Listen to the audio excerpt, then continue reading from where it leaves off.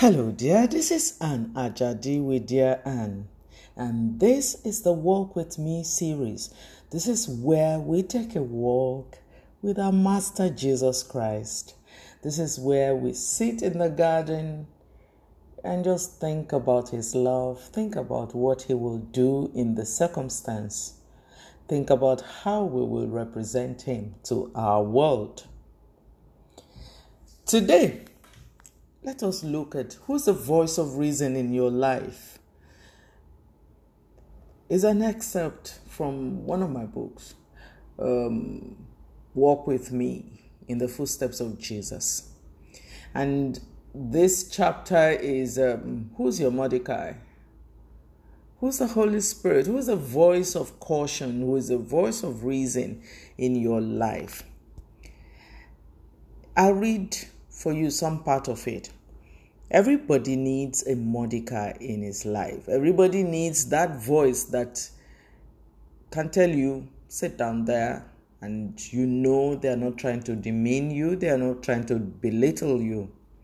You need that voice of reason. You need a brother who loves you enough to provoke righteousness in you.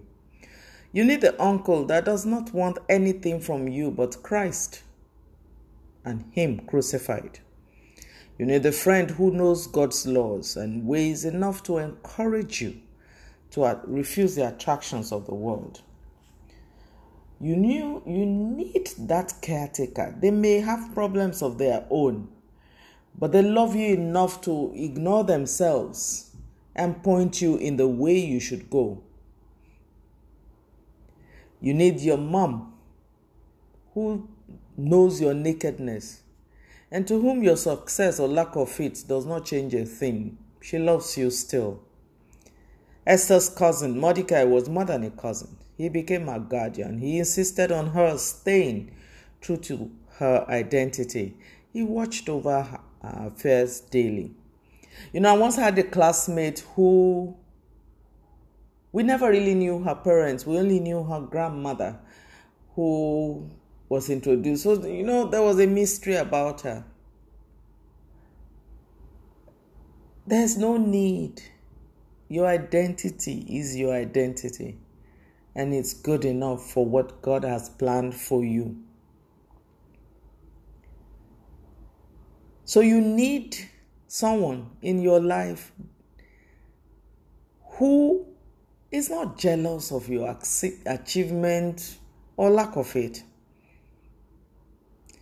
In Mordecai's time, he knew better than to leave Esther's well-being to chance. He was the one who nudged her to destiny.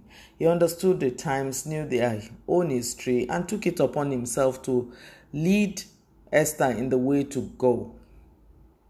Mordecai was very secure in himself. He was not ready to compromise his stand with his God, even in the face of death. My dear, you need a Mordecai in your life. By whatever name you call them, Uncle Tom, Uncle John, Sister Rose, Sister Evelyn, or Mommy Ray, whatever. Someone who knows you. Someone who saw you when there was nothing to you. And someone who sees you now and they are not threatened by whatever you have become. You need someone who reminds you of your eternal home in Christ. You need someone who defies the forces of evil in you, who loves you enough to go on their knees to pray you back into good sense. You need someone to spur you on, especially at critical moments in life and destiny. And you definitely need someone who provokes righteousness in you. Mordecai was such a one to Esther, and you will find the full account in the book of Esther. Now, this morning, this day, this night, whatever time it is for you where you're reading or listening to me, beloved, do you have a Mordecai in your life? Do you have a voice of reason in your life? They can be your spouse, your friend, your child, a teacher, a pastor, even your staff. Whatever your circumstance, you must have around you someone to whom you can be accountable. You need someone who can confront you when you're in the wrong path. You need people who can rebuke you when the need arises. You need people that don't care about how successful or how that you have failed. They just love you just because. You need that person who will cheer you on no matter what.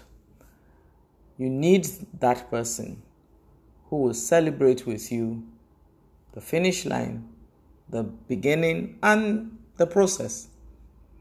I ask you again, who is your Mordecai? You might say to me the Holy Spirit. I agree. But I also believe you need humans. After all, you don't see the Holy Spirit. So don't deceive yourself. How many times do you hear God?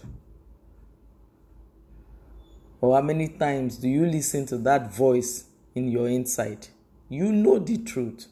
So you need people around you. And don't forget, they also carry God. They have the Spirit of God. So don't be deceiving us and be telling us you are listening to your spirit. They are also a voice of the Spirit. Listen to people around you. Be accountable. They say that anybody that does not have someone who does not have somebody they can report them to is a dangerous person. Don't befriend such a person. Anybody that does not fear any human being, there's nobody on earth that you fear. You're a dangerous, in fact, you're a wrecking ball going somewhere to happen. So, what should you do? Just in case, if you have that voice of reason, don't fight with them. They are there for a purpose. They are there to keep you in the straight and narrow. And if you don't have, look around you. God has positioned someone that will play that role in your life. Whatever you do, by all means, get a voice of reason. And beyond all of this, ensure that you hear God. So that when they are talking to you, your spirit can bear you witness that they are actually speaking God's mind on the matter to you. My dear, you need God and you need people. Nobody exists by themselves. We're social beings. We were created to socialize. So don't carry your life as if you exist alone. Bible says, woe to him that is alone when he falls.